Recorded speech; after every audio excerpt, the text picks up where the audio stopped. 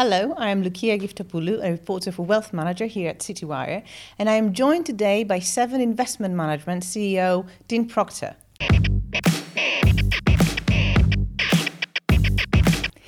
Dean, you have been in the job for 6 months now. Are you shaking things up? I'd like to think so. I mean, the reason for my arrival, Lucia, was to try and find a fresh direction for the firm. Obviously, it was founded by 7 people that had been highly successful for the best part of 18 years to get the firm to where it had got to. But certainly, there was a need for a fresh perspective, a review, maybe a degree of reset on where the firm was heading towards. So shaking things up is not my phrase, but I would definitely say yes, there's been a need for some change, and some change has taken place. There have been some departures, and also people have come on board. Lately, you just hired 5 people for the private client business, for example, but then other names that were quite big in the business have left. You're now left with just one of the 7 co-founders of the business still working for 7IM. Do you think that is this necessary to change something for the better? So, I mean, in reference to the question, the 5 people that have joined our private client team were replacements rather than additions. Mm-hmm. But in terms of the founders, then yes, you're correct that Justin Urquhart Stewart is the sole remaining founder of the 7. Justin is indeed still with us. Do I think some change? Is it going to be for long? Look, let's be transparent. Justin is in his mid-60s, and he's a huge influence on our firm. He's been a great brand ambassador and many other things for the firm. So he's a massive presence on the business. I think he has almost singularly been the brand representative for the firm for many years. And I certainly would like to see him stay involved in the firm, but I don't make other people's life decisions for them. And people arrive at certain points in life when they may decide to retire is a decision. But Justin and I have a good relationship and good dialogue around when that time will be. In reference to the other changes, that the firm, by its own admission, had a couple of years where it hadn't quite performed at the level that it wanted to. We are in a highly competitive industry. Lots of new entrants, lots of pressure on margins. Yes, there has been some changes. Your CFO of 18 years also just left, Charles Sparrow. Is this, do you think, a big loss for the business, or part of the change that is ahead? Look, it's both. There is a loss. Somebody that's been with the firm since day one has got incredible knowledge and history about the firm, and that experience is deeply embedded. But the arrival of Duncan Walker into the role brings a fresh perspective, and sometimes that's essential to move a business forward. So, I think it's both. I would never discredit all the effort that particularly the founders placed into getting this firm up and running. It's incredible. I'm fortunate to have inherited that, but I do believe that the people that have joined the leadership team in the last 6 months or so are additions and will help move this business forward. So Tom Sherdian, who was a CEO before you, was the CEO of 7IM from day one for 17 or 18 years. Correct. That is a very long time for somebody to be at a company, to be leading a company, and I'm sure he kind of established a specific type of leadership there. So you walking in, taking over, new person, obviously you have new ideas. Easy or hard to gain people's trust? Yeah, look, I mean, he had a very distinctive leadership style. He'd been at the helm for 18 years. I mean, the firm is very much a reflection of Tom's personality. Of that, there's no doubt. He was extremely helpful in the period leading up to my arrival, and continues to be a sounding board as and when required. Given his commitment to the firm, that is unwavering. So that for sure has been incredibly helpful to me since I've joined. But yes, is the culture built around Tom's history and everything with the firm? Yes, of course it is. Do I think the culture going forward should be built around Dean's history? No, I don't. It's now a 350-person organisation, and I genuinely hope, in fact we're in the middle of the process, that the culture will be defined by the colleagues, not by the leader. How many of these people have you actually met in your 6 months there?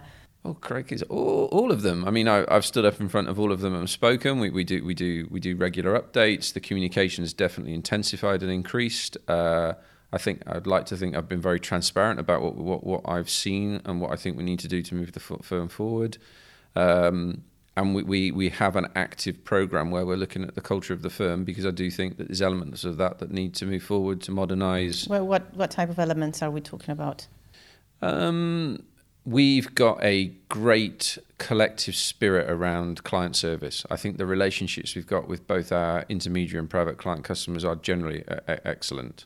But I would say my experience from larger organisations can be transferred in terms of more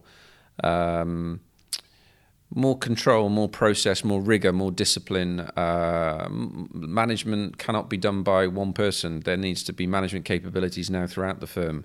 This is genuinely a medium-sized organisation with some very talented people, so you need to introduce the disciplines and the skills that are required in a firm of that size. So how do you think a fresh pair of eyes will help change some of those old habits that might just linger on for years and years without anything being done about it?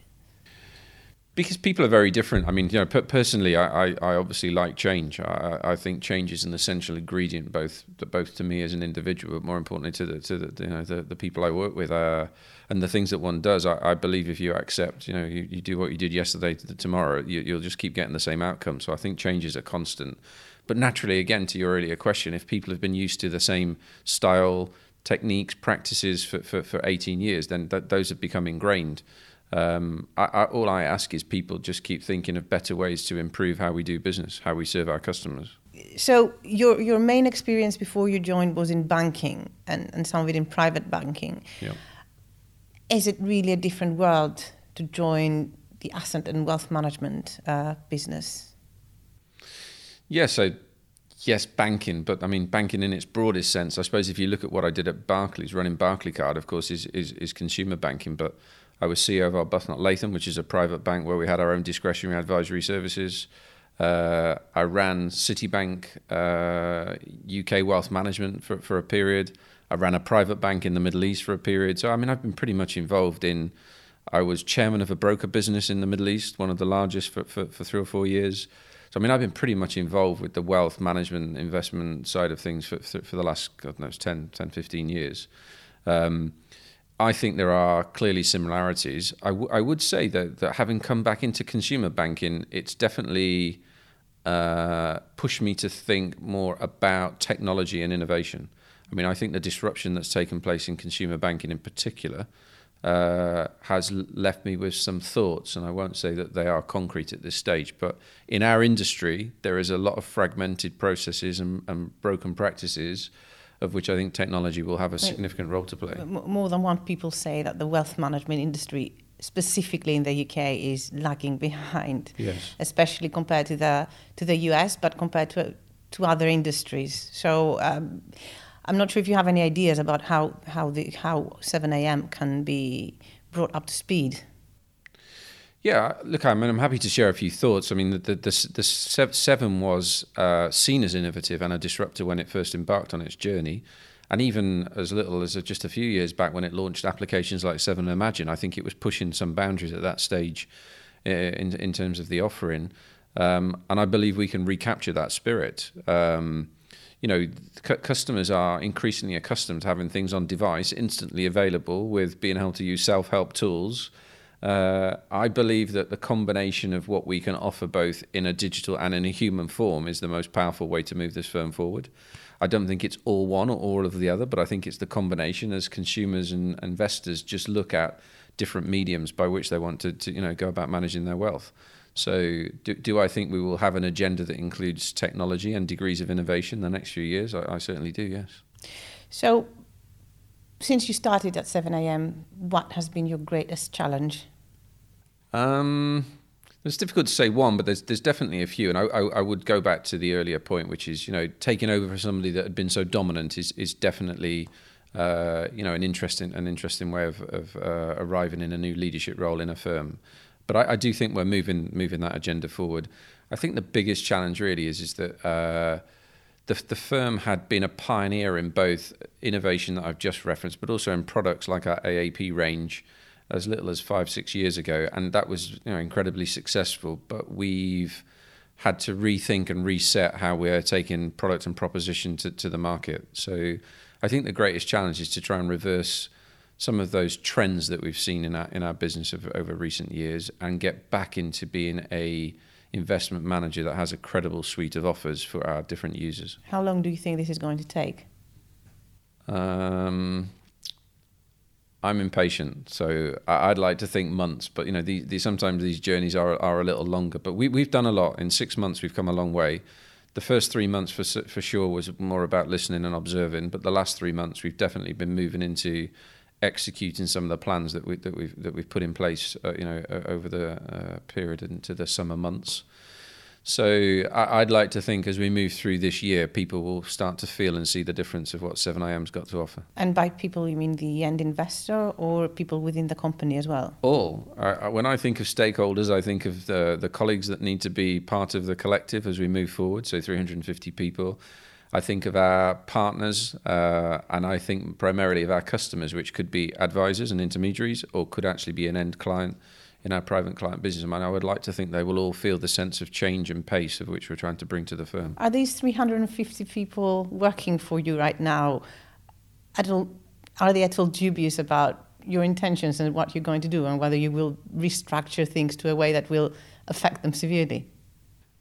Look, through periods of change, you've got to over-communicate, not under-communicate. So I commenced when I got there writing a weekly blog. As I say, I've done stand-up presentations to all staff. I think Is that an internal weekly blog? Internal. We are over-indexing. We have 2 sites in Edinburgh, one in Edinburgh City Centre, one in Leith, 200 odd colleagues in London, and a small office in Jersey. These people need to know what the new leader's got to say.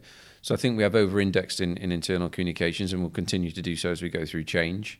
But naturally, people respond to change in a different way. So there'll some that will be refreshed by it, and there'll be some that will wait to see, how it affects them and what that tangible evidence is. I will retain my same drive, which is to be open and transparent with people, but determined to move this thing forward. What do you think is a CEO's worst nightmare? Or maybe your worst nightmare as a CEO? Oh, look. So I mean, there's. One is it can be a bit lonely. As much as you put a team around you and you want to generate a good camaraderie at the top of the firm, you are still the boss. So sometimes that results in certain relationships. So there can be times when you feel that you feel like you're thinking on your own. I'm very lucky to have a super supportive board and people that I can speak to on a daily basis. I'm also lucky that I use 2 or 3 people that I would consider to be wise mentors that I've had counsel from in previous roles. But most importantly, the thing that concerns me most is are we doing the right things and executing them with the speed and quality that we've committed to? Because those are the inputs of which we need to evidence to our various stakeholders to say that the firm is showing a new life. I think time will tell. Time will tell. Time will tell. What's your dream for the future? Or maybe should I say plan might be a better word for it. I think dream's a good expression. If somebody said to me 3 or 4 months ago, had I thought that far forward, I'd have said no. But actually, more recently, we have started to pen what the firm could look like in 3, 5, and 10 years' time. If I expressed it all, I'd be giving away all of the strategy. So I'm not sure I'm going to do that. But I can certainly say I certainly won't stop you if you want to. Well, look, we have big ambitions. We're backed by a great majority partner. The Caledonia family have been super supportive. They've demonstrated that before my arrival with the acquisition of a firm in Edinburgh, which has been a good addition to the family. But principally, we need to focus on ourselves and the organic growth that we've outlined. And certainly that does involve some rather ambitious, growth targets. Do I think though that those numbers or that picture are the outputs of our inputs, and our inputs need to be driven by being obsessed by customers, getting the reputation and service levels that we've had restored, as I say, returning to degrees of technology and product innovation that we've had in the past. Those things are values that 7IM held, and in some way we need to make sure that that's felt again by our key customers. Dean, thank you very much. No problem. Nice to meet you.